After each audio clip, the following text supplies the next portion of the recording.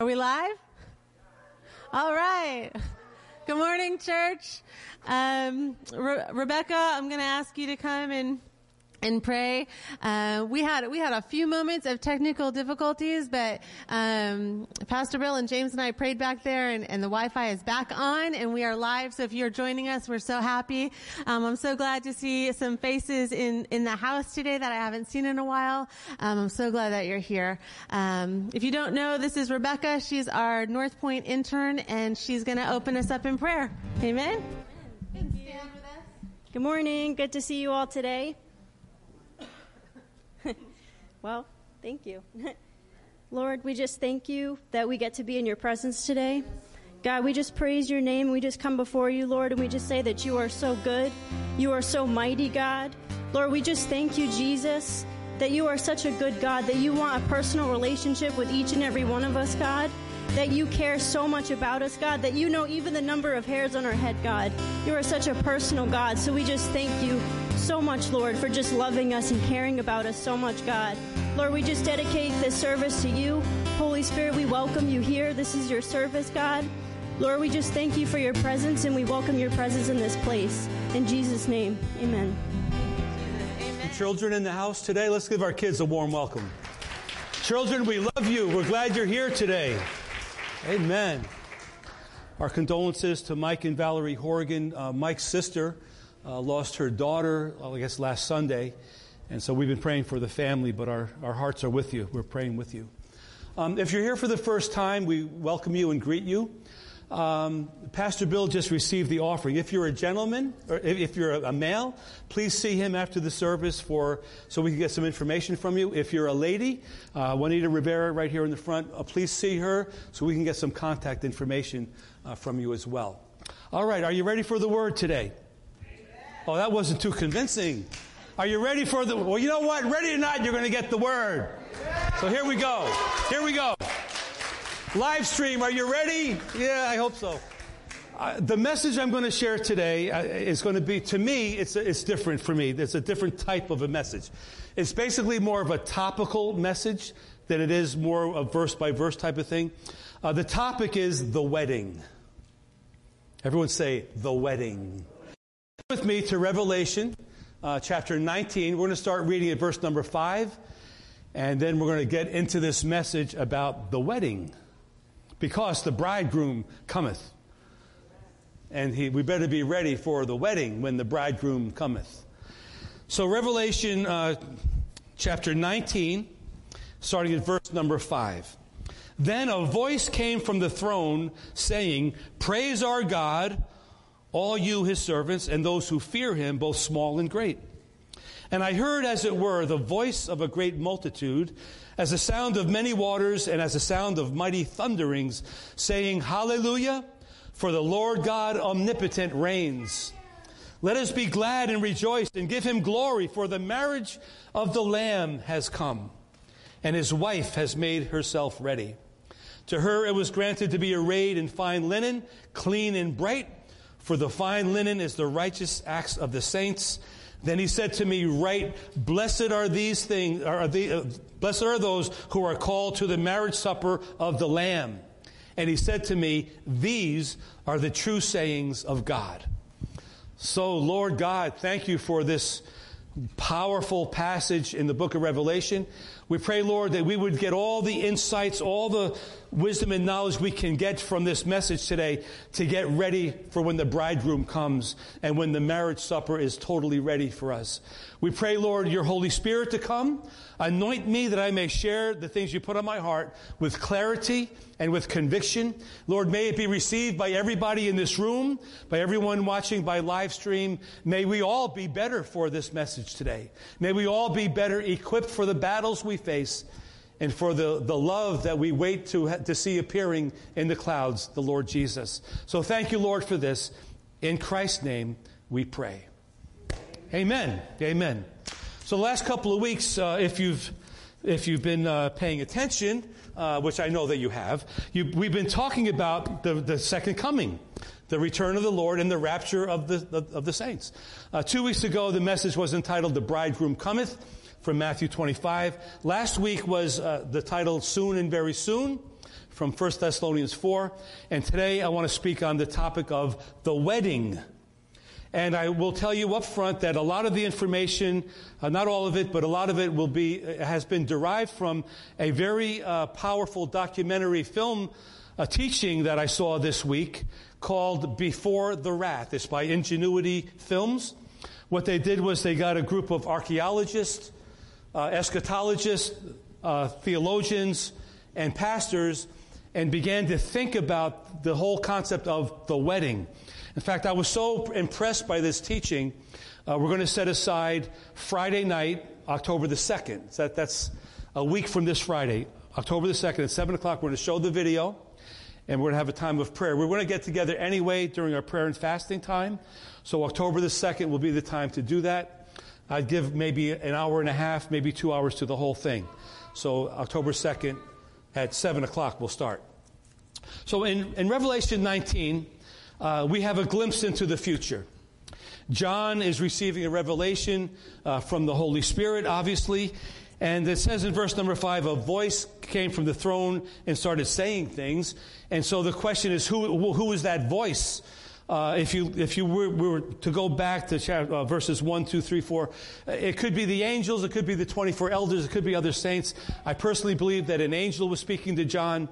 But what the angel was saying was to give praise to God, all you servants, and those who fear him, both small and great. In other words, everyone give praise unto the Lord. And it says in verse number 6, I heard the sound of like mighty waters, or mighty rivers, and the sound of thunderings. Picture Gillette Stadium last year during a Sunday afternoon when the crowd was making a huge noise. All you could hear was, ah. Well, it was something like that, except magnified about 100 times or 1,000 times. But he's hearing this sound of voices, and it just sounds like waters and thunderings. And they were saying, hallelujah, for the Lord God Almighty, the Lord God Omnipotent reigns.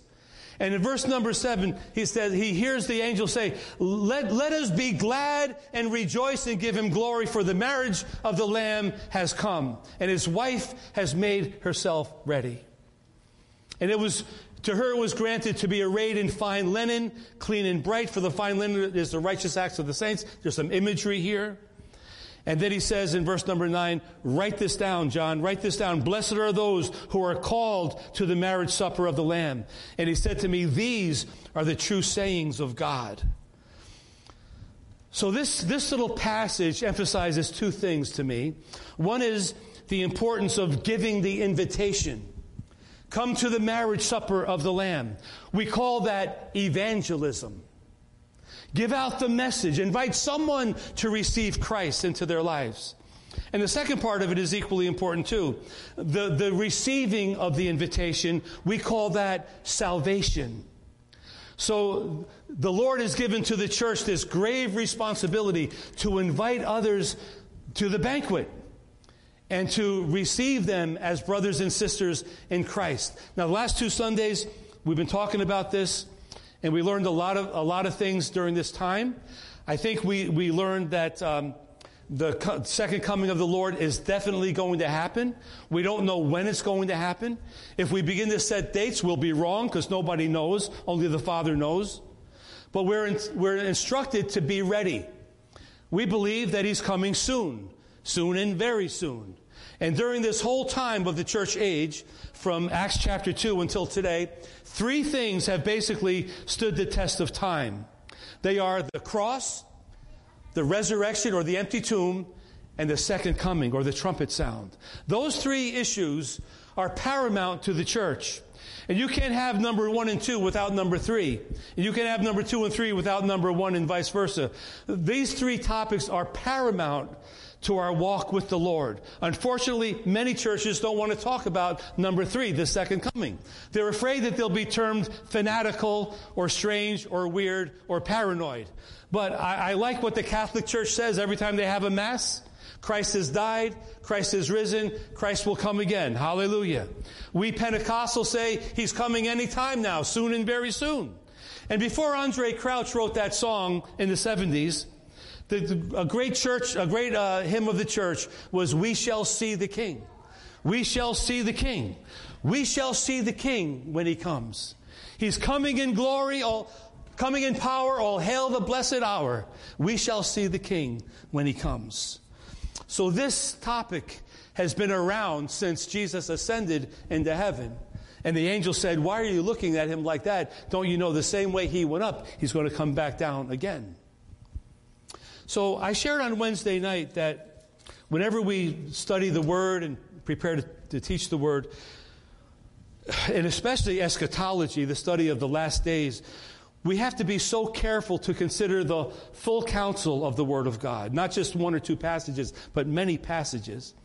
And we have to pay attention to detail, and we also have to pay attention to the cultural norms of that time, because some things were said that were relative to that culture, and we may not know what that was. For instance, when Jesus said in Matthew 25, verse 1, the kingdom of heaven is like 10 virgins who went out to meet the bridegroom. I don't know about you, but that didn't mean a whole lot to me. I had to study it, get the research, and find out what it meant. So I had some application for it. But I want to talk just for a minute. I know we did this a few weeks ago. I want to talk about this concept of the bride of Christ. We are the bride of Christ. And so when Paul says, for instance, when he says in 2 Corinthians 11, a few weeks ago, but he says to the Corinthians, I'm jealous for you with a godly jealousy, for I have betrothed you to one husband, that I may present you as a chaste virgin to Christ. So from that we can we're betrothed to our God. We're betrothed to Jesus. I was always a little confused about something.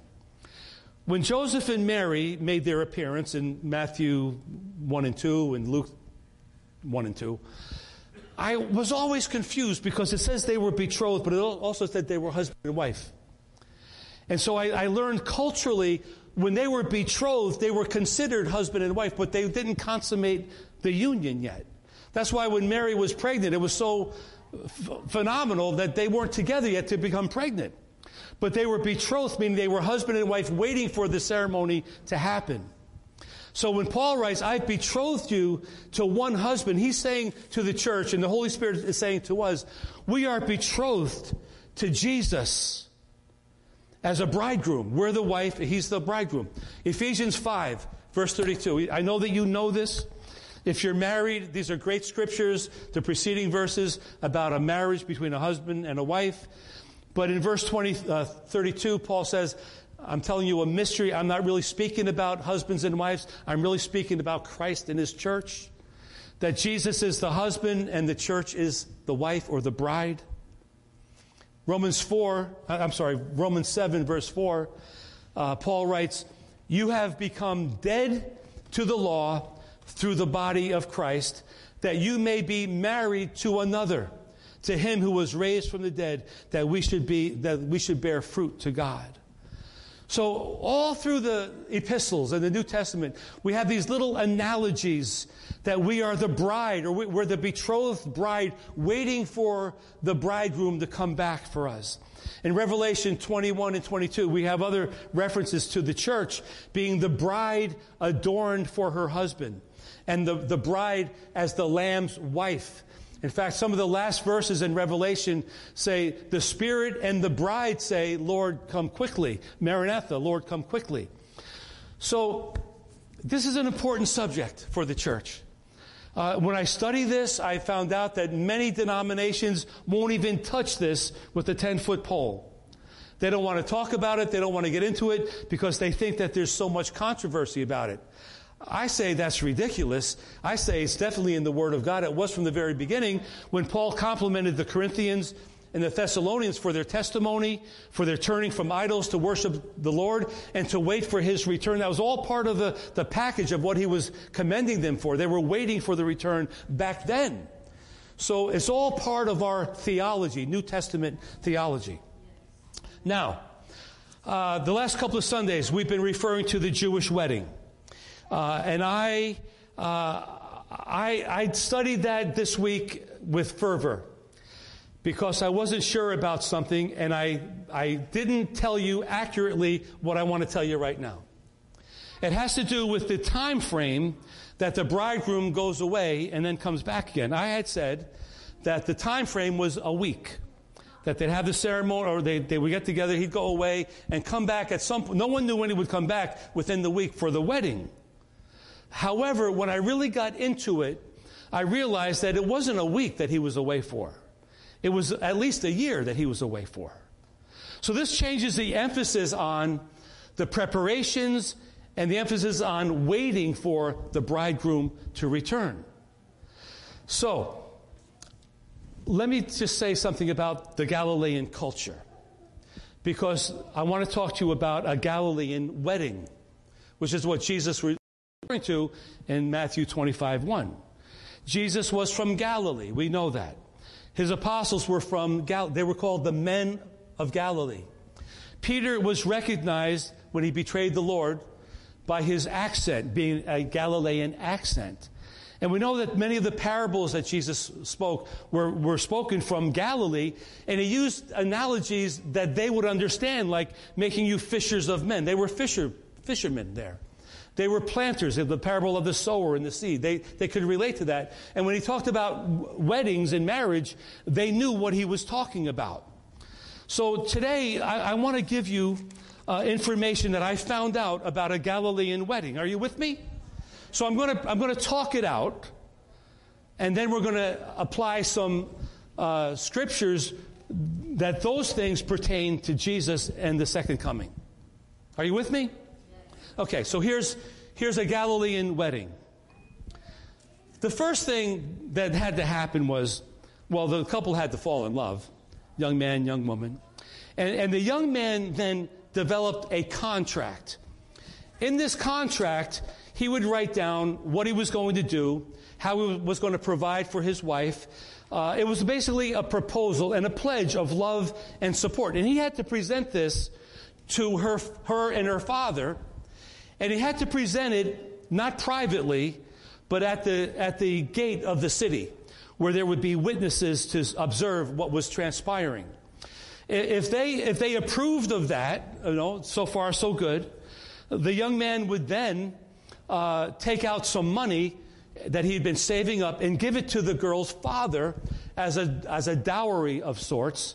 It wasn't to buy her. It wasn't that at all. It was for him to keep in a safe place if something should happen to the young man and he couldn't provide for her anymore. He would have the resources to provide for his daughter. So that had to happen. And then when that was all okay and that was acceptable, then the young man would get a cup. They called it the cup of joy.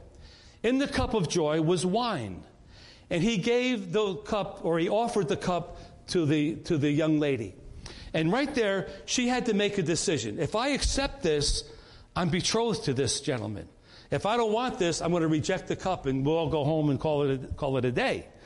So let's say at this point, she accepts the cup and she drinks from the cup. And then she gives it back to the young man. This is all under the contract. And the young man then says, he drinks of the cup too, and he says, I consecrate this to the law of Moses. And I will not drink of the fruit of this vine from now on until I see you again in my Father's house. So the young man says this to the young lady. He drinks, and now there's a covenant. There's a contract and a covenant sealed by the drinking of that cup. The pledge has been made, the money's been given, the oath, the promise, everything is sealed by the drinking of that cup. Everything is sealed for the day to happen. So that's the contract. So they're betrothed at this point. People will refer to them as husband and wife, but they're not consummated yet. Okay, number 2 is the wait. So there's a wait now. So he goes home. She goes home. And in other Jewish traditions, there was always a date set when the wedding would be. But in this Galilean tradition, there was not a date set when the bridegroom would come back to get his betrothed wife. But anyway, he would go home where he lived with his father and his family, and he would begin to build an addition onto the house where he was going to live with his new bride. That's what they did in that culture. They built rooms onto the existing home for the addition to the family with the new bride. He built the addition, he built furniture, he built tables, and whatever he needed to make it acceptable. Maybe even more than, maybe built a couple of rooms. He also would build things for the wedding. Tables, chairs, platforms, because the husband's family had to provide for the wedding. She, on the other hand, as she was waiting, she would stay at home, and she would prepare the wedding dress and get her wedding party and do all the things that a young bride might do. She would make gifts for everybody and for the family. But she would basically be ready at any time because he was going to come back to get her. And when he came back to get her, she had to be ready, and her bridesmaids had to be ready. That's where Matthew 25 comes in. 5 were ready and 5 weren't ready.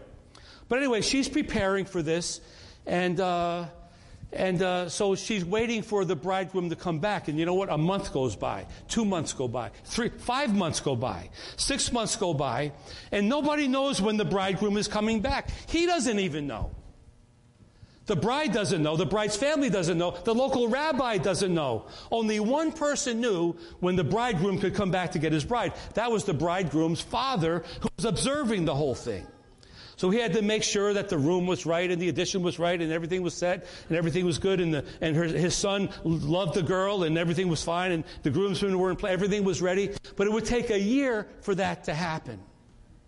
Like I said, in other Jewish weddings, they would know a date. But in Galilee, they didn't know the date. This was unique to this culture. Okay, the third thing is, so they have the contract. They have the wait going on. And while they're waiting, the bridegroom would send gifts to his bride-to-be. And she would also give gifts back to him, but he would give more gifts to her. And they were expensive, they were valuable, and the more expensive they were, the more it told her that he was really in love with her and he really wanted her to be his wife. So he would make things like jewelry or send her jewelry or perfume or clothes or household items, and they were really valuable. And so all through this year, he would send her gifts, and she would send him little gifts as well. Okay, number 4 is the return. So after all this time goes by, are you with me, everybody? All this time goes by. They don't even see each other during this time. They're not allowed to, culturally, to see each other. And we have some of this, applied to our weddings today, where the bridegroom is not supposed to see the bride on the day of the wedding. Well, how would you like to go a whole year and not see her? It's a far cry from that, but that's the principle where we get it from. So now the return. So when the father sees his son is good, he's got a good head on his shoulders, he did the building, he made the additions, it's a nice addition, couple of rooms, he made all the furnishings, everything's ready, the groomsmen are good guys, they're supporting his son, and he realizes his son is in love with this girl and everything's going to be good. And finally, after all of that, one day the father wakes up and he says, "Son, go get your bride." The thing is, it happened in the middle of the night when he would say this. So the son had to be ready to go too at that point. So the son comes and he gets his groomsmen together, and the father gives the okay, go get your bride.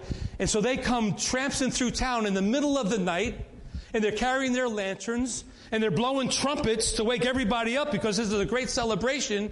And now he has got the faith that she's going to be ready.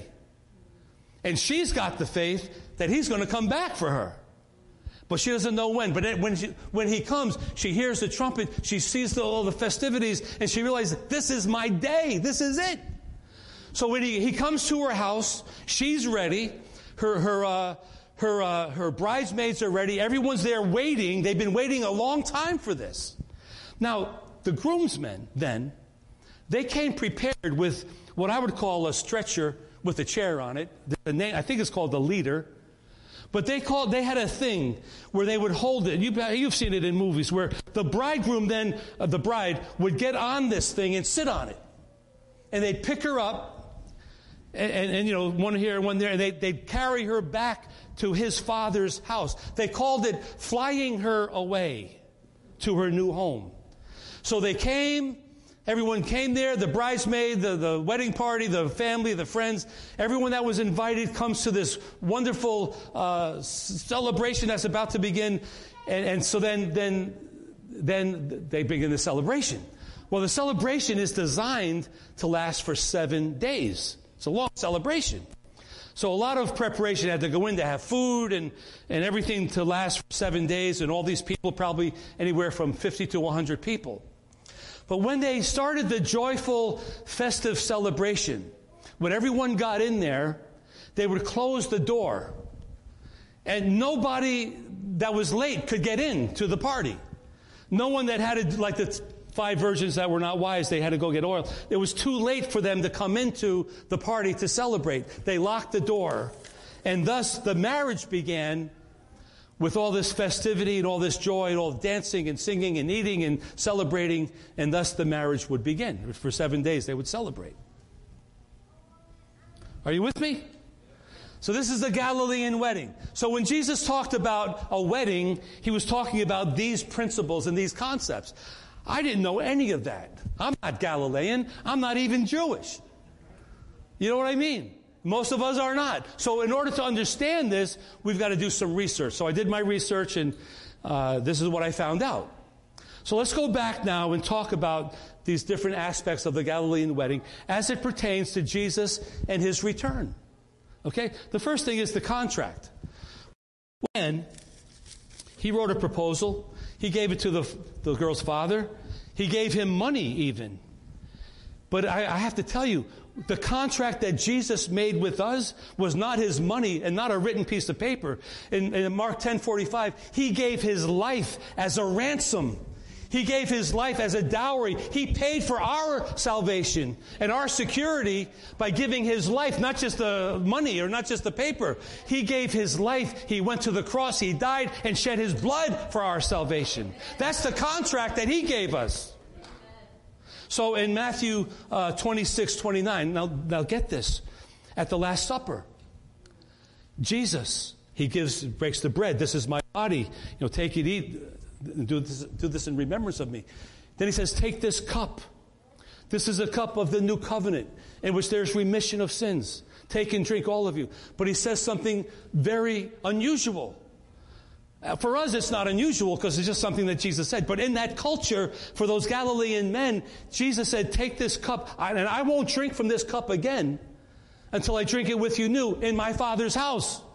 To them, they heard wedding. They knew the language of a wedding. They knew that this was the vow that the bridegroom said to his bride when he was making a contract with her. So here's the thing. Jesus now offers us the cup of joy. Hebrews 12, the word says, Jesus, for the joy set before him, endured the shame and endured the cross, that we might have salvation, right? So now he offers us the cup. Just like the bridegroom would offer the cup to the bride, she had to make a decision. Do I take it or do I leave it? Me, I'm taking it. I've taken the cup. I've taken the cup. And so we have a contract that the Lord God has made himself. He shed his blood, and it's written down. If we receive that blood, if we receive that contract, he will be faithful to keep his end of the bargain. Number 2 is the wait. We're in the waiting period now, right? But that young man at that time, what did he do while he was waiting?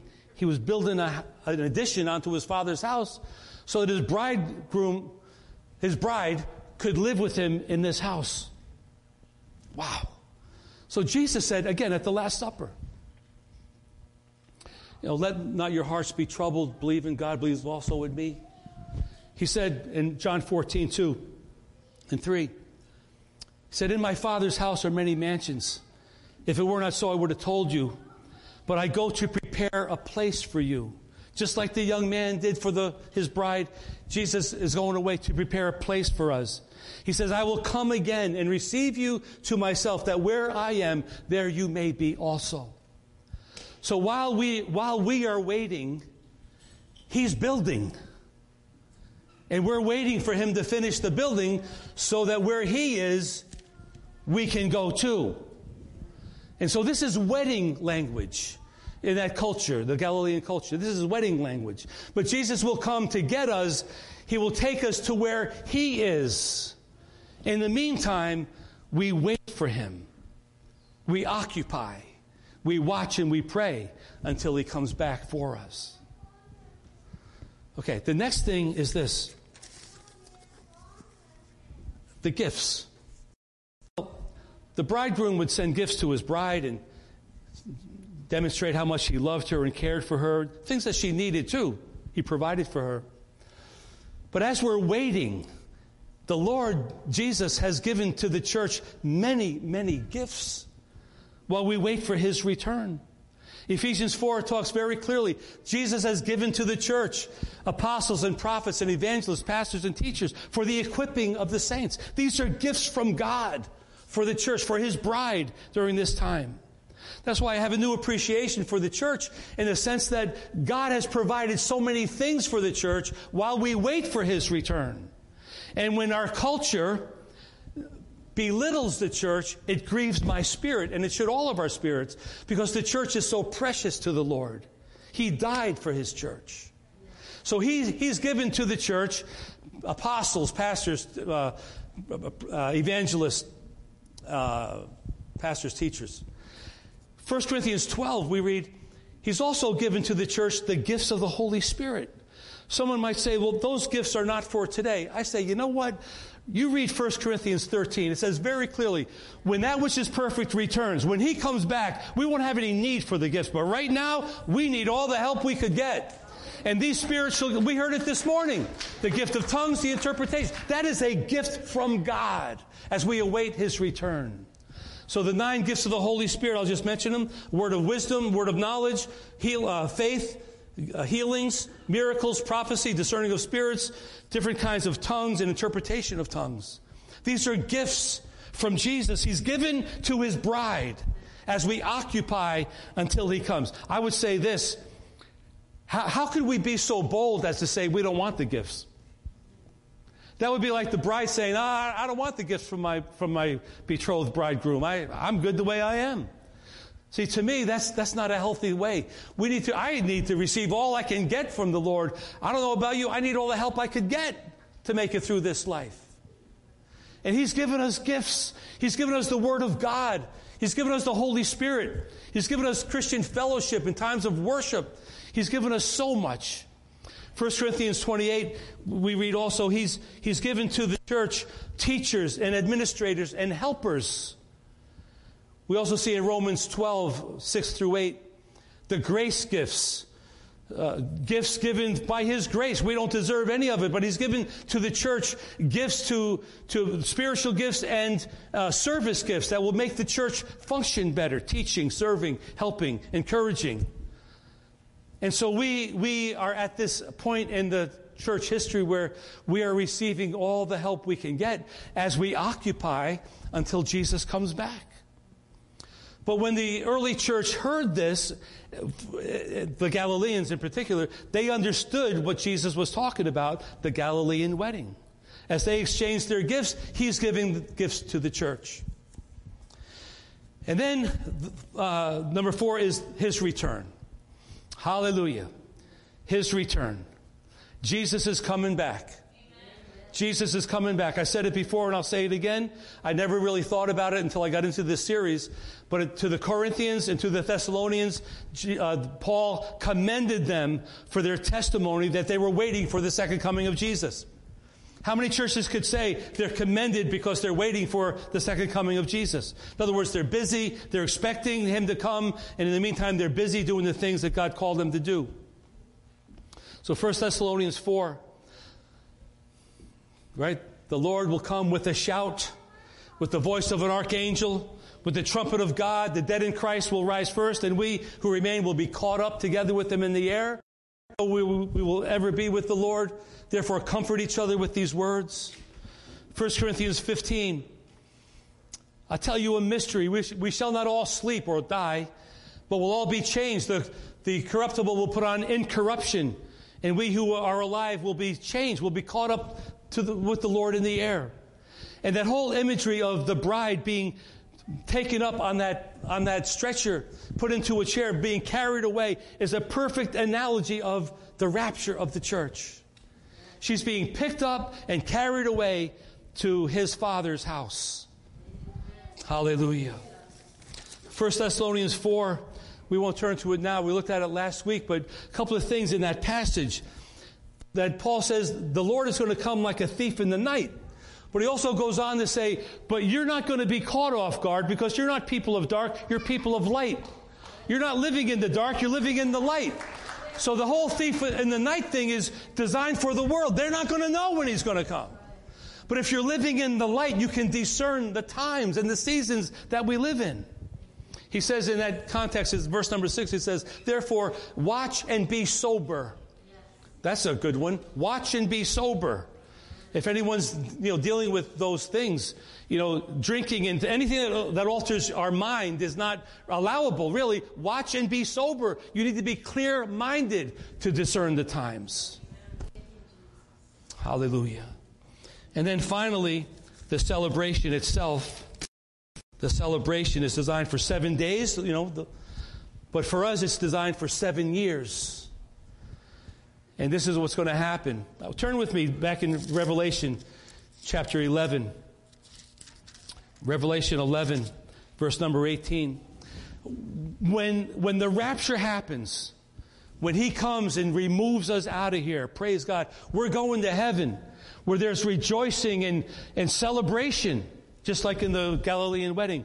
But for those left on earth, oh my goodness, there's turmoil, there's judgment, there's the wrath of God being poured out. And so it says in Revelation 11, verse 18, the nations were angry because your wrath has come, and your wrath has come upon your time has come upon the dead, that they should be judged. This is the wrath of God during the 7-year tribulation. Middle of verse 18. But that you should reward your servants, the prophets and the saints, and those who fear your name, small and great. So as there's judgment on the earth, there's rejoicing and rewards and blessing in heaven. That's why I don't plan on being here during that time. I'm out of here, church. We all should be out of here. The 7-year tribulation is not a time for the church. We'll be in glory at that point. Hallelujah. Now, as I said a week ago, there will be those that get saved during the tribulation time, and that if that's what you want to do, more power to you. That's not my cup of tea. If I can get out now, I am gone. I'm out of here. So at the same time, this is what the celebration and glory, it's wonderful. But on earth, it's terrible. Just like in those days, to go to the wedding party, the wedding celebration was a glorious time. But if you couldn't get in there, you felt left out. You felt devastated because you're missing out on all the joy and all the excitement. But there was no way they would open up that door to let them in. Over in chapter 19, verse 7, let us be glad and rejoice and give him glory, for the marriage of the Lamb has come, and the wife has made herself ready. Are we making ourselves ready, church? Because the day is going to come. The day is going to come. So 7-day celebration on earth, a 7-year celebration in heaven, and then after the 7-year celebration comes a 1,000-year reign of Christ. So hallelujah, we're into a whole different thing there. But here's something to think about. Everyone wants to know when he's going to come. But we don't know when he's going to come. Jesus said only the Father knows. Even when that young man built the addition onto his father's house, it was all said and done. He might have had to wait another month or so before the father said, go get your bride. He didn't know when the father was going to give him permission to get his new wife over here. So it's not so much a question of when is he going to come. It's a question of why is he going to come. And when I think about why he's going to come, it gives me the idea that I need to be discerning the times. Because as much as there's all this scripture about the wedding and the second coming and all these different things, the rapture, there's other passages of scripture that have to do with the end times, when they will happen, when that will happen. And so if we ask, why is he going to come? The answer to that is very simple. He's coming to get us out of here, so that the wrath of God could come upon the disobedient people of the earth who rejected him. That's why he's coming. I mean, he's coming to fulfill his word that he's coming, but he said he's coming to get us out of here so that he could deal with the unbelievers on the earth. So when I think about why he's coming, I'm starting to look around and saying, is this the time? I don't have any doubt in my mind that he's coming. I'm 150, I'm sold out. He's definitely coming back. Absolutely. My question is because I know why he's coming, my question now is, when will he come? And if I want to be like Paul and everybody else from the old days, I'm going to live my life thinking it could be today. I'm going to live my life like the bride, saying, my bridegroom could come today. I better be ready. And everybody in my household better be ready, because he could come today. And when the Father says, go, it's going to happen. There'll be a shout, right? 1 Thessalonians, there'll be a shout. There'll be the voice of the archangel. There'll be the blast of the trumpet, just like in a Galilean wedding. And the dead in Christ will rise first, and we who remain will be caught up with the Lord in the air. So praise God. Let me conclude this by saying something about discerning the times. Like I said, the whole story of the rapture, it's a done deal. It's going to happen. Absolutely. Pre-tribulation rapture, I'm convinced of it more than ever. And you'll get into debates with other Christians. Oh, I believe in a mid-trib or a post-trib or whatever. Well, I would go through the Galilean wedding for the analogies that maybe you could make. The bride is lifted up and carried out before anything happened. So how do we discern the times? Well, I don't need to tell you, but I'll tell you. This pandemic is just crazy. Now they're talking about a second wave coming. It's just crazy. Europe has a second wave right now. Everything's changed in our lives. Church has changed. Disease, okay. The fires, the hurricanes, California had an earthquake, okay. And people would say, oh, these things have always happened. Yeah, they have always happened. But they haven't happened as often together as they're happening now. Jesus said, when the birth pains come closer together, you'll know the baby's coming, the return is coming. So when these things are happening closer and closer together, you'll know something's up. But I think about Matthew 24:37. Jesus said, as the days of Noah were then, so will they be when the Son of Man comes. What were the days of Noah? That's another thing. What does that mean? We have to go back and read about the days of Noah and study it. Well, the days of Noah were characterized by wickedness and rebellion and anger and ungodliness, unholiness, sexual perversion. Everything was crazy back then. That's why God sent the flood. But as it was then, so it will be when he comes back again. And you just have to wonder, is that a sign of the times that this rapture is going to take place?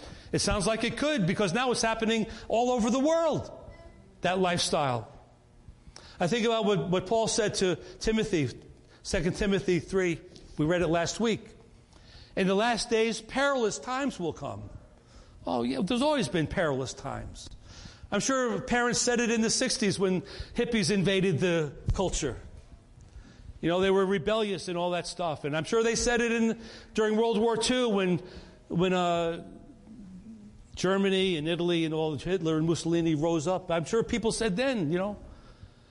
But things are happening now worldwide in such a degree. You have to wonder, are these the last days that Paul was referring to? Paul said another thing in 1 Timothy 4. He said, in the latter times, there'll be a great falling away. People will believe deceiving spirits and doctrines of demons. And you know, I never really thought about that until recently, but what I'm hearing today in our own culture, people, educated people, are coming up with these ideas that anything goes, everything's okay. And I really think that there's doctrines of demons. They're deceiving spirits that are influencing people. In other words, any type of sexual lifestyle is okay and permissible. I think that's a doctrine from demons, because it's not really acceptable in God's eyes. Think about rebellion and violence and all the stuff that's going on, and people are proclaiming it and teaching it and bringing it forward and trying to pass laws so that this lifestyle can happen. I think people are so deceived, and some people at one time may have been Christian people. We already talked about how there's been some people from, say, I think from Hillsong, some people, I forget his name, some evangelical leader. His son wrote books, good Christian books for many, many years. And now all of a sudden, these people say, they put out a statement, I no longer believe. What I wrote wasn't true. I no longer believe it anymore. There's a great falling away from the faith. But these are signs of the times when Jesus said, look for the signs, discern the times. And Jesus said in Matthew 24:8, he said, when you hear about famines and wars and kingdom rising against kingdom and pestilences and earthquakes, all these different things, these are the beginnings of sorrows. Well, I think we're beyond the beginnings of sorrows because those things have been happening for a long time. Now they're happening in a greater degree, but throw in there some false prophets and diseases and rebellion and perversion and strange ideas and all this weird stuff going on in the world today, and you have to wonder what is going on. So all that, and I said this earlier, if I was alive, well, I would have been actually, if I was preaching 50 years ago, which I was alive, but I wasn't preaching, I would preach the same message. If I was alive 100 years ago, I'd preach the same message.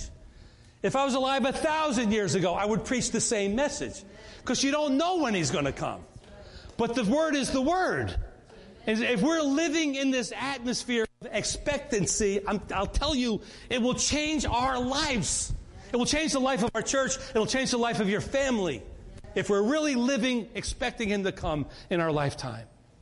And I just feel so strongly that he's coming back. I really do. Take it for what it is. It's just my opinion. But everyone thought that. Paul thought that. So you can't, you don't know. All you know is what the Word says. And what the Word says is, get ready. Be ready. Get ready and stay ready.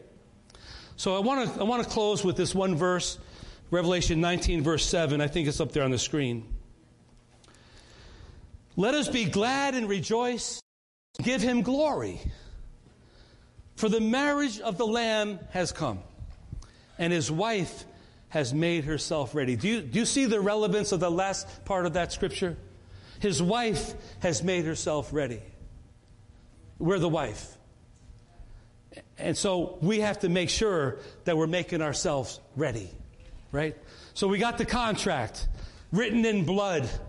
We're waiting, but we got the gifts in the meantime. His return is going to happen.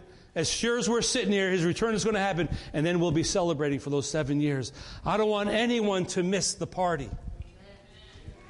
I don't want anyone to miss the party. I want to see everybody up in the clouds when that day happens, right? I want to have a party on the way up to the party. Woo! So what are we saying? So now we get into, well, what are we going to do? Well, we're going to read our Bible and study the Bible and stay sharp. We're going to discipline ourselves. We're going to fast like we're doing this month. We're going to fast and show God, Lord, I'm serious about this. I'm not going to eat. I'm going to give up. I'm going to give up Facebook. Oh, I'm going to give up Instagram. I'm going to give up social media so I can get closer to God. Come on. Well, I was a little weak, amen, but I'll take it anyway. I'll take whatever I could get at this point.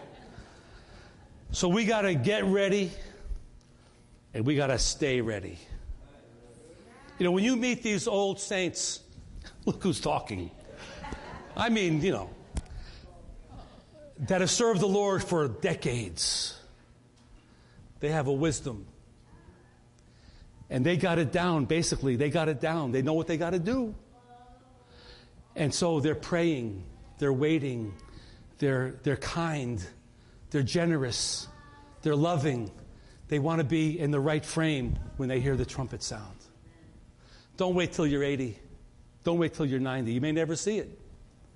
Get it together now. Let's stand together, can we? I want to read that scripture again if we can, all together. Can we say it together?